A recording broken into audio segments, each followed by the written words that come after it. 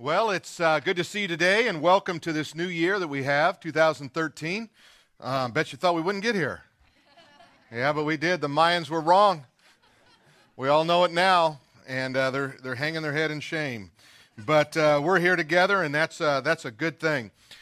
John and Chris are in China right now, so we pray for them. I'm sure they're kind of watching online and seeing what's going on. I had a great conversation this week with another pastor who is interested in launching an influence church in Detroit, Michigan. And so God is doing just exactly what we kind of suspect he would do, and that is spontaneously moving by his Spirit to do what he wants to do. Sometimes it's so hard for us to step back and let God do things. Think about your own life and think about how many times you want to pressure God, or you want to say, God, why aren't you doing this? And God says, I'm working, and I've got a schedule that I'm working with. And I'm going to do great and mighty things in your life and in your time. But just be patient with me and let me work in a marvelous way. And so I think a lot of us, we didn't really conceive of, if you've been here on this long journey of now 10 months, you didn't really know what it would look like, didn't know it would look like this, don't know what it'll look like tomorrow, but the Holy Spirit of God does. And God knows exactly what he wants to do in you and how the best way to accomplish that task will be performed. And I in my own line, I want to lay a template over and say, God, no, this is how you're going to work. God says, no, just trust me. I know exactly what I'm doing and how I'm doing it. And I don't know about you, but I like to hold on to things. And God likes to pull things out of my hands. You know, as we think about the journey we're on, I want to give you a wilderness report. And here's the first thing I want you to think about. God uses the wilderness to fine-tune your skills. God uses the wilderness to fine-tune your skills. You've heard me talk about my hatred for camping. Anybody love camping here? Raise your hand. You love camping. Well, one of the reasons I hate camping is I used to go up to Long's Peak in Colorado, and we'd hike up to the base of Long's Peak there in the wintertime. We'd snowshoe in. You see why I hate camping? You understand it now, right? And the first time I went with a guy who said he knew exactly how to do everything in winter camping. We just about drowned. We got the tent was just full of water. We were freezing to death. Nothing. We couldn't light anything. We couldn't have started a fire if we wanted to. And I got done, and now I've got a snowshoe back. And if you've ever walked in snowshoes, you know, you got to walk like you're from an old Western. You're walking like this all the time. I'm thinking, are you kidding me? Why do people do this? And there is a taste in that camping that I don't like. And yet, you know what? I did it again. And I kept doing it, and I kept going up, and we go up to the base, and I got to where we were pretty good at it, and I liked it. I don't like it now. I'm not going back, but I liked it. But what happened was, in the wilderness, I learned how to fine-tune my skills. Now, I could have spent my whole day complaining and griping in the tent. I could have not learned. I could have not listened. And yet I forget the principle of the potter, that God takes me down and he begins to shape the pot according to his own pleasure, not mine. And every difficulty you have, every struggle you have, it is the potter shaping your life after the image of Almighty God. And he wants you to fine-tune your skills because he wants to use those skills in the days ahead for his glory and for his honor.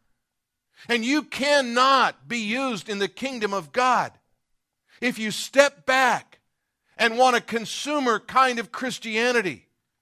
If you want everything to just be right and everything to just work, and you don't want any frustrations, and you don't want it to be too hot or too cold in an auditorium. You don't want the music to be too loud or too soft, or you don't want to play those songs or another song. That's consumerism. This is not about us. Church was never about us. It was about him. It's about the glory of Almighty God. And we get caught up in thinking this is about us. It's not. God said, focus on me and everything will be okay. Seek ye first the kingdom of God and his righteousness. That's the emphasis. And God will take care of the rest. That is our mission, to focus on Almighty God, to be consumed with the majesty of His greatness and the glory of His splendor, to be filled with the Spirit and walk in the Spirit in all the things we do.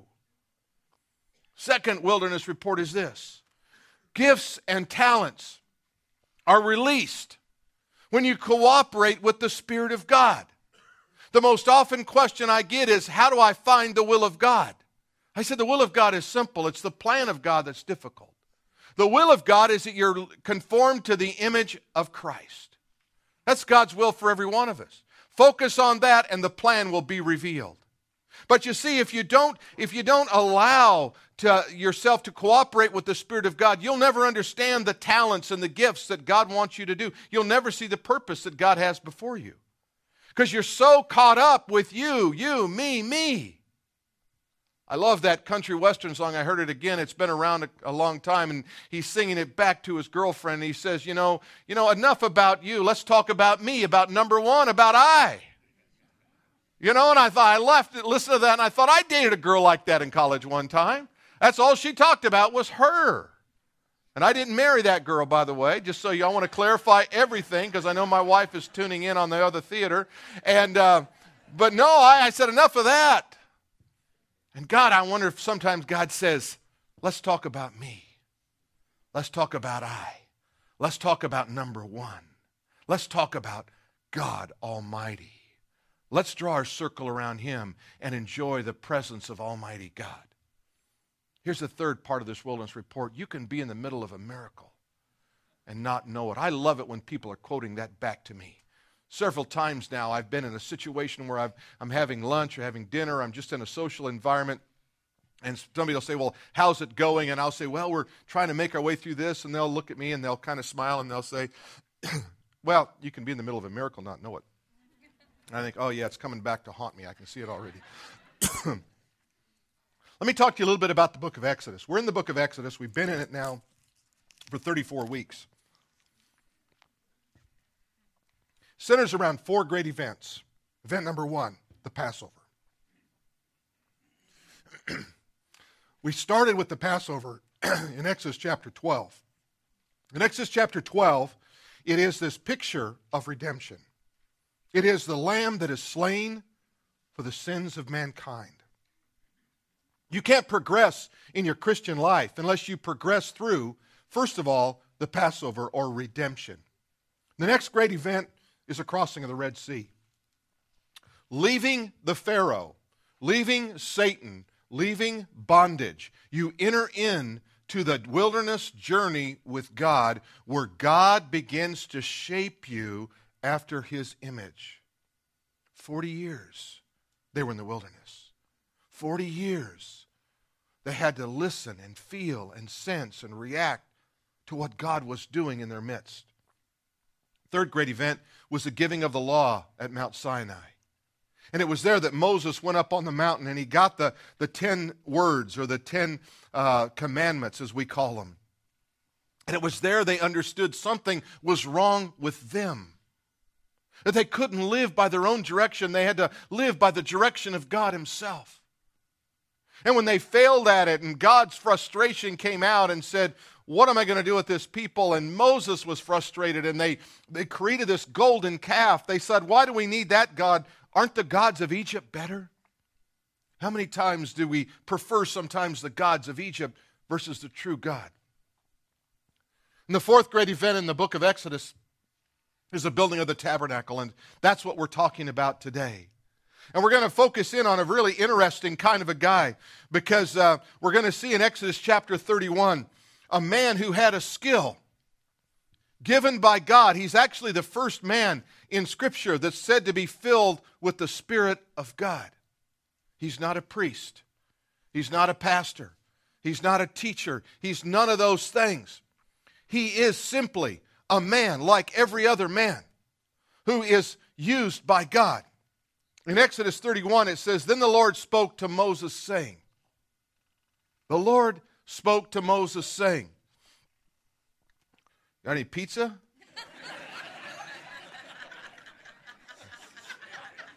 It's like a bucket line coming up here. I love this place. See, I have called him by name. Do you know that God calls you by name? I want everyone right now just to say your name softly out loud. Just say it right now. God's saying that back to you.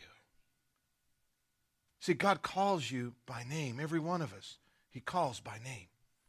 He says, I have called him by name, Bezalel, the son of Uri, the son of Hur, of the tribe of Judah. God wanted Moses to make sure, as he recorded the sacred words, that he understood exactly who he was talking about. Not just any Bezalel, not just any person there, but no, I have something for this man. And God says the same thing to you and to me. I have something for this man and for this woman, for this boy and for this girl. And I have filled him with the Spirit of God, in wisdom, in understanding, in knowledge, and in all manner of workmanship. And here things begin to get interesting.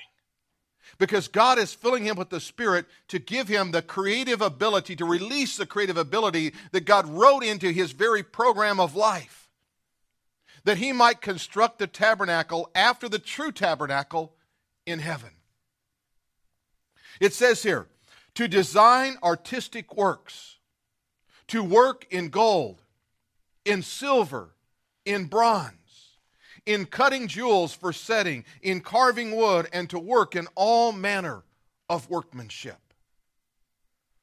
This past week, Tammy referred to our new office and that group of guys that came up and they started putting things together and cutting things, and I'm over there watching them cut these holes in this corrugated metal we're putting up on the walls, and I'm thinking, how in the world are they ever going to get the hole in the right place? Because how many guys here know what I'm talking about? Man, sometimes I have to just go buy more wood to get the hole right. I've just butchered it up so much, or, I said, well, we really don't need it anymore. And yet, God takes some people and he gives them skills. And some don't teach, and some don't preach, and some can't sing. But God has a purpose for every single person in this room and every person in this world. You see, Bezalel was placed in that generation, as that was the generation that would need him. In a similar fashion, you have been placed within this generation to achieve some great design by God Almighty. This generation needs you. This church needs you. The people around you, they need you. They need more than just your presence. They need the skill that God has woven into who you are as a person. You see, God speaks. And that's the first thing we need to be reminded of there in verse 1 is God is a speaking God. God speaks. Audibly, sometimes. But most of the time, the way God speaks to me is through his word and by his Spirit in my heart. You see, God has a special task and a special role for everyone to play in his kingdom. And right now, under your breath, you ought to be saying something like, thank you, God, that you have a role and a place for me in your kingdom. You may not know what it is at this point, and that's not necessarily a bad thing, because God is a speaking God. You may not feel worthy. You may not be able to define your place. But be assured, God is not going to let you go through life without revealing his purpose for your life. As long as you're hungry, as long as you want, as long as you seek after God, you'd be surprised what God can do and what God can say. When you begin to cooperate with the Spirit of God, you begin to enter into the divine blueprint that God has etched into your DNA from before you were born. Do you know God has a blueprint for you? God has a plan for you. You're not just one of another 6 billion people on planet Earth. As you begin to move in the rhythm of God's plan, you'll begin to see doors open that you did not expect. You'll begin to see opportunities unfold that you wonder about. You'll begin to hear the voice of God. Jesus spoke to his disciples in John 10, and he said this, my sheep hear my voice. It doesn't say some of my sheep. It says my sheep hear my voice. You see, you can hear the voice of God right now, right where you sit. Under your breath, in your heart, you could say something like this: Spirit of God, speak to me through this message. Speak to me through your word. Let me know, let me hear, let me perceive what you are doing in my life. I need to hear from you, God. I've been hearing from me, I've been hearing from someone else, I've been hearing from this world system, but I need to hear from you because God speaks. You see, the blueprint is revealed with timing. You know, sometimes it's not a matter of God's unwilling to show you what he has for you. Sometimes it's simply that the timing is not yet. God has a reason. Sometimes God will just wait. I mean, even his own son, the Lord Jesus, was not birthed into his public ministry until he was 30 years old. Think about that. At 12, we have a sense in Scripture something was going on because he stayed back there at the temple and his parents said, "Where have you been?" And he said, "I must be about my Father's business." I thought, what an unusual 12-year-old. Something was resonating inside there, but the full release would not come until he was 30 years old. Oftentimes, that blueprint is revealed in circumstances. It takes enough friction, it takes enough difficulty, it takes enough problems to bring out in you what God wants to release through you. And you don't see that. You just see him as difficulties and struggles and hardships in your life. No, that's not it at all. God is working that to release his divine blueprint. And then there's a favor that comes. Sometimes the favor comes, you say, where did that come from? It comes from God. It comes in his own time, in his own way. A lot of things we look as difficulty, God sees as favor. No, I loved you, that's why I did that for you. My son loves to tell the story of the lawnmower and how I used to go out and make him mow lawn, and then I charged him rent on the lawnmower. 10%. Whatever you bring in, I get 10% for equipment charge. They love that story now, and they tell that story, and it becomes some of the shaping of their character. A responsibility that they assumed as a child, as a 11 and 10-year-old child. In Exodus chapter 1 and verse 11, it talks a little bit more about this, but let me give you a couple of things to also hone in on. Availability. Are you available to the Spirit of God? Are you available? Are you saying, Holy Spirit of God, use me. Speak to me. And then when you hear him speak, listen to him. You ever been somewhere in a crowd and God just whispered something? You were sure it wasn't him, but it sounded like him. And he said, speak to that person about their soul. And you said, here, God? There'll be a better time. Pray for that person. Well, I'll get around to that, God, and you never do. See, availability means being spontaneous as the Spirit of God is spontaneous. He's speaking for a reason. He's trying to get your attention in that moment for a specific reason. The kingdom works on a very, very exact timing. And we want to be cooperating with what he's doing. And then, of course, there is the Holy Spirit himself. We need to be filled with the Spirit of God. We need to get us out. We can't afford to think thoughts that aren't God's thoughts. We can't afford to walk in our spirit apart from his Spirit. We have to be available and filled with the Spirit of God. Listen to what it says in Exodus 1:11, and we see some of the history of what God was doing with this people of Israel. They're in bondage, and it says, therefore they set taskmasters over them to afflict them with their burdens. That doesn't sound like a very nice thing for God to do. You ever wondered and thought, I don't think God is very nice sometimes. I've thought that. I thought, God, if you were nice, you wouldn't do that. God, if you were a gentleman, you wouldn't do that. God, if you loved me, you wouldn't do that. And I don't understand some of what God is doing. And he's got Israel, he's putting them through these difficulties. Why does he put them in the middle of Egypt? What did they do there? They built Egypt. They constructed pyramids. They carved stone. They grew to hate the gods they carved. They got fed up with the opulence, the affluence, and the slavery of Egypt so they could worship the true God. they also developed a skill. Look what else it says. And they built for Pharaoh supply cities, Pethom and Ramesses. They built these cities.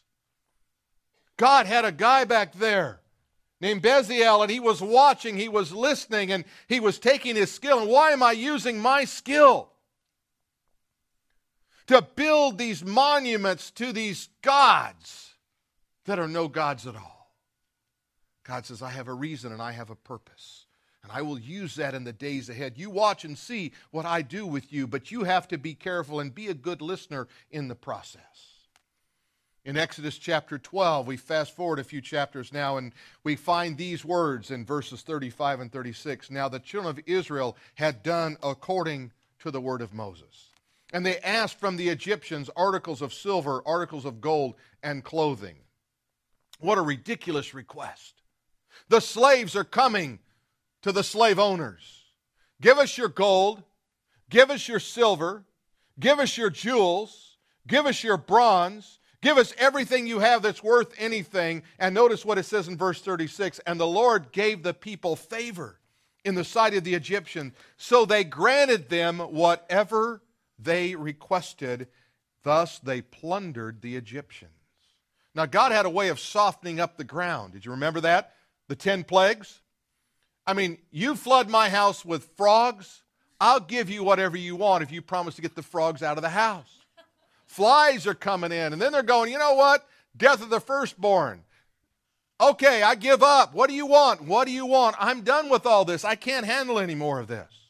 But you see, God was working. First, he was getting their skill. First, he was getting them frustrated with the gods that they had. You've got to get frustrated with this world before you can really love the world that is to come. You've got to really get frustrated with the gods of this world before you can love the true God. You've got to realize that your way of doing it is not working. It's just not working. If just going through the motions and living a good life is your goal, then you are on track with a lot of people in this world. But if your goal is to make an imprint for the kingdom of God, you've got to be a listener. You've got to be focused in on God and get a hold of God's blueprint for your life. You see, God calls. He not only speaks, but God calls. Bezalel was born a slave. He lived as a slave, but he was redeemed and he was released. You were born a slave. You lived as a slave. Don't live any longer as a slave. Live as a child of God who is called and set apart by God. You see, the Holy Spirit is very careful to set out the heritage of Bezalel here. He tells us, first of all, he's of the nation he's in. He's in the nation of Israel. Then he's of that tribe of Judah, that tribe that Jesus would come from. And then we learn that his grandfather was a guy named Hur. Do you remember him? Seems like a bad name for a guy, Hur. Some of you will get that about Thursday. Grandfather was Hur. You remember Hur? He was one of the ones that held up Moses' hands in the battle. When Amalek warred with Israel and when Moses had his hands outstretched, that Hebrew word yada, which means praise, it's the root of it is the word Judah. Yada, some people say, I don't raise my hands. Well, it's biblical. Yada means the thrust forth of the hands, to give God praise. And when Moses' hands were outstretched and he was saying, it's you, God, it's not me putting my hand on something, it's me putting my hand on you, God. And when I stretched my hands up and Moses' hands grew weary and Hur was there to uplift his hands. That was Bezalel's grandfather. And then there was Uri. He was from Russia. Sounds like it, doesn't it? Uri. It was from the Russian stock of the Jews. Well, maybe not. But Uri, he was the grandson of Caleb. Caleb. Remember the spies went into the land? Look at the heritage that's in this man Bezalel, who's not a preacher, he's not a priest, he's a worker with his hands and crafts the tabernacle of Almighty God. You see, your heritage with God makes a difference in generations to come. The way you live your life, the way you watch God, the way you pray, the way you serve, the way you make yourself available. You may not care about you. Do you care about future generations? Children and grandchildren. I was talking, we've got, I don't know how many pregnant women in our church right now. It's awesome. You know, they're just all running around bumping into each other. It's like bumper cars at the local, amusement park. It's hilarious. And I was talking to one of the guys, I was talking to Dave a minute ago, and I said, I know you're getting close, you're getting excited, and he looked all refreshed, and that'll all change. He won't look refreshed. He'll be, what? I have to work more hours today, babe. I can't get home in time. I said, but let me tell you something about grandchildren. They're better people than children. They're just better people. I don't know why. I don't know what happens. And so bright. It's evident that they, brilliance skips a generation. They're better people. I told that to my son the other day. I said, Cruz and Crosby, they're just better people than you. He doesn't fully understand it yet, but he will one day. Bezalel was placed in that generation as a generation who would need him. You too have been placed in a generation that needs you. You see, there is what I call the law of divine placement. I didn't read this. I made this up last night because I realize it's true. Here it goes. Ever wondered why you were born where you were born? When you were born? It really doesn't make sense. Sometimes you can look at your own life and see your own, your prosperity or your health or anything else. You look around the world and you realize that more than half of the world's population lives on less than $1 a day, and you ask yourself, why me? It's the law of divine placement. You're not better. God had a purpose. He placed you where He placed you. He gave you what He gave you for a reason, that you would be a good steward of what you have. Then there is that law of the divine future. Listen to it. We know this scripture, many of us. Jeremiah 29:11. For I know the plans that I have for you, says God. See, this is the law of your divine future. God has a purpose and a place for you. He says, declares the Lord, plans to prosper you and not to harm you, plans to give you hope and a future. That's what God says about your future. You want to walk in that? You want to receive that into your life? Just begin to say it. God, you have plans for me that are great and wonderful. You have plans to prosper me, and you have a great future for me. Instead, what we do is we operate by some kind of a funny kind of a law or a rule of divine disfavor, and we say, I'm just a sinner and God hates me, He must hate me because my life's going so bad and nothing's working for me, and you create this divine attraction in the opposite way, and all of a sudden you say, how come all this bad stuff's attracting? Because that's all you talk about.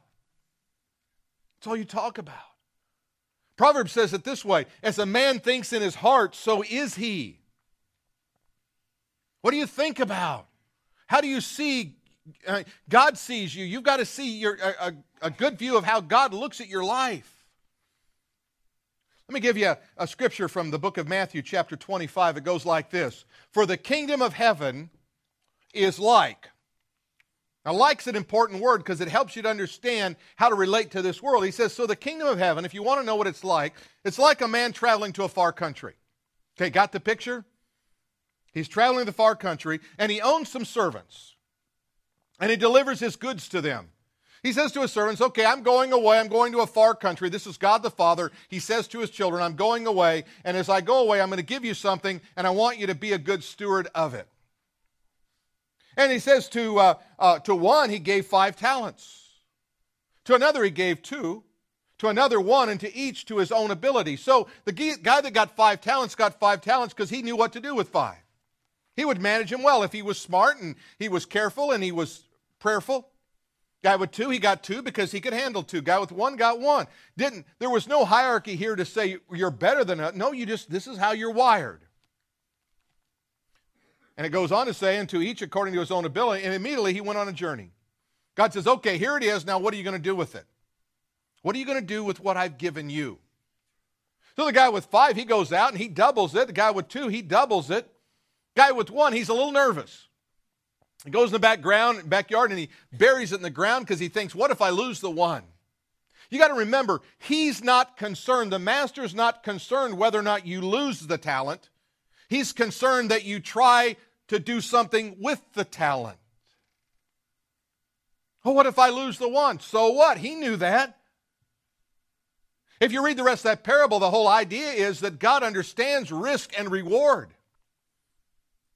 Do you think everything that God created has turned out the way He wanted? Look at the world. It's okay. You see, God understands risk and reward in the kingdom. He says, I want to see you do something with what you got. If you only got one talent, then you use it wisely. Don't you dare bury it in the backyard. Don't you dare take my talent that I gave you, my gift I've woven into you, the DNA of your very being, and just say, well, you know what, I used to do that, or I used to do this. Think about how many of you have really stepped up and just got involved and done stuff and offered to do stuff and just, every week I come here, I'm just amazed because guys are getting here at, and gals are getting here at 6:30 in the morning and setting up, getting us ready for this. Setting up, taking down, loading up cars, hauling stuff back and forth. In the early days, we were putting stuff there. Early days, this sounds funny, like we've been doing this 20 years. People they'd pack up their car before we had a container. They'd pack up their car, they'd take it home, put it in their garage, and then they'd use their car all week and then pack it back up and bring it. And some people take their talent and all they can do is just kind of show up. God created you more for just showing up. You ought to speak His name. You ought to use the kingdom for the glory of God. I love this quote. I'm not sure where it originated from, but God does not call the equipped. He equips the called. See, God's called every one of us by name. He will equip you. You say, well, I don't even know what to do. Don't have to. Just get available. God will use you up. I think about John. I ran into John at, a couple of months ago at the couples retreat, and he says, I just want to get involved. And now I see him running around with his tongue hanging out. He's probably going, man, I wish I never would open my mouth. I got to show up here at 6 o'clock. I've got him on a team that's helping to construct some of the financial things we're doing. And I'm just thinking, this is good. This is the way God loves it. He loves us to use our talent. And then God fills. I love this scripture there where it says, and I have filled him, that is Bezalel, with the Spirit of God. And then he says, in wisdom, understanding, and knowledge. And those are three key words that they're repetitive in the book of Proverbs. When you read Proverbs, you'll see those three words constantly coming up together. Wisdom, knowledge, and understanding, and each one of them representative of each member of the Trinity of God. And he says, but I gave Bezalel a little bit more. I gave him this ability to have knowledge in all workmanship. I'm going to see a thing, and I'm going to have a creativity about it, and I'm going to have a skill about it that can only be traced back to God. See, that's why people look at the pyramids and go, how'd they do that? I can't even get my dog in out of the backyard. How do they build a pyramid? You see, because something was behind the scenes that we don't understand. Wisdom, knowledge, understanding, and workmanship. Lance Wallnau says it like this when he talks about favor. He says, favor is the attraction of God to you that releases an influence through you so that other people are inclined to like, trust, and cooperate with you in the assignment that God gave you.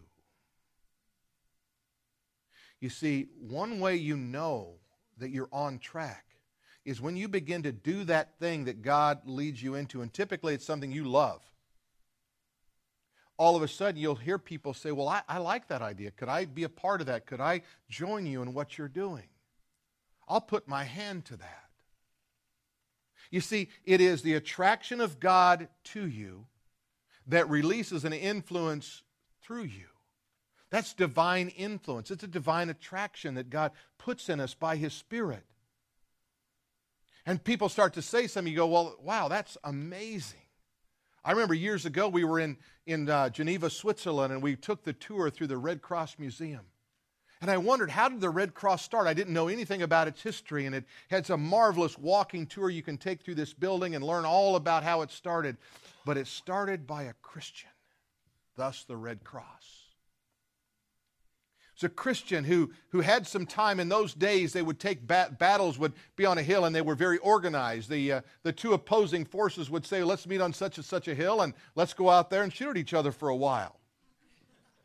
That's what surprised the British so much. Well, when they showed up in America, and we're hiding behind trees. Oh, heck, this is stupid. I'm not getting out there and getting shot at.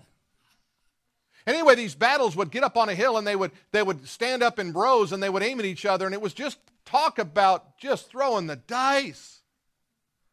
Hope I don't get hit today. I'd have never made it. Look at me and my 200 and none of your pound business. It paid to be a skinny guy in that warfare. Anyway, saw what was happening there, and people would bring their picnic baskets, and they would enjoy that time. It was like going to the mall. And more people would die from infection, from wounds, than would ever die from death from a bullet. And the heart of compassion began to rise up. We have to do something to change this. That was the Spirit of God. That was the Spirit of God taking a circumstance in the right time, in the right place, in the right way to bring about good for mankind. It was the divine thumbprint. Oh, they have the Red Crescent, and they tried everything in the world to try to replicate what the original purpose of the Red Cross was, but they will never do that, because the only true compassion comes from Jesus Christ, our Lord and Savior, the healer of all mankind.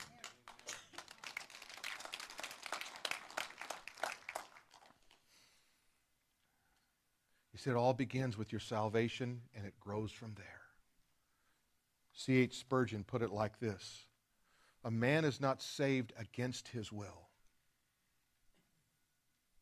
See, no one can force you into the kingdom, but he is made willing by the operation of the Holy Ghost. See, the Spirit of God begins to stir, and he's stirring in some of your hearts even now. It's operation of the Holy Ghost. A mighty grace which he does not wish to resist enters into a man. All of a sudden there's a grace, there's an attraction that says, I want God in my life. I can remember that day in my own life where I was reading Scripture and I didn't know how to come to God, but there was something that was just irresistibly pulling me toward God. And it seemed as though I could not resist God. I didn't know the words to say. I didn't know another Christian to even ask a question of. I prayed the only prayer I knew how to pray, but I was cooperating with what God was doing on the inside. A mighty grace which he does not wish to resist enters into the man and disarms him. Just says, put away all your reasons for not trusting God. That's the divine grace of God. And makes a new creature of him, and he is saved. That's the work of the Spirit. See, everything that's going to happen of divine importance is going to be a work of the Spirit in your life. And it's everything from salvation to the etching out of the DNA in your life, to taking that creative thought, that idea, and saying, I wonder what would happen if. What would happen if I would start to release this in my life? What would happen if I would start to cooperate with the Spirit of God? Let me give you a couple of ideas here on life application. The first one is this: God's favor follows faithfulness. You see, you can only manipulate and trick so far. But when you are faithful to God, his favor comes. His favor comes. Consistently living faithful for God. And secondly, a great heritage is a gift to all mankind. See, what we're really talking about is your ability to influence generations to come. You can only do that through faithfulness. You can only do that by his Spirit. What would happen if you would say, with whatever time I have left, whether you have a lifetime or whether you have 10 years, 20 years, or 30 years, what if you said, whatever I have left in life, I want to make an impact for the generations to come, and I need to put aside all my hurt, all my pain, all my excuses, all the stuff that I've been just bathing in. And I need to be true to my calling. Allow the Spirit to fill me and to thrust me forth for the kingdom of God and for generations to come. Let's pray together. Father, as we pray like Bezalel, who went through the difficulty of crafting those pyramids and those storehouse cities of Egypt. God, we need to be attuned to what we've been through, because those circumstances and the timing of God are all for a divine purpose. We pray, God, this morning that the message that you've spoken by your word and by your Spirit into our spirits, God, would be well received.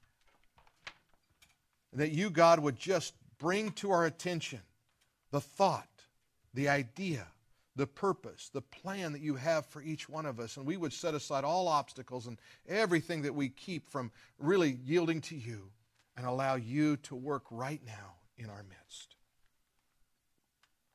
God, we give you praise and we give you glory. And right now we ask you, Spirit of God, to work. Would you just stand with me now as we begin to worship him, and we allow the Spirit of God to speak to our hearts? What is it God's saying to you, and what are you going to release to him? Remember, it's about him. It's not about you. It's about him. It's about giving him glory and giving him honor. And we praise you, Almighty God, majestic King of the universe, lover of our souls, compassionate and merciful, the designer of our days, the redeemer of our souls, and the life that we live for you. We worship you and we praise you. Commit to God today. Worship God in power and in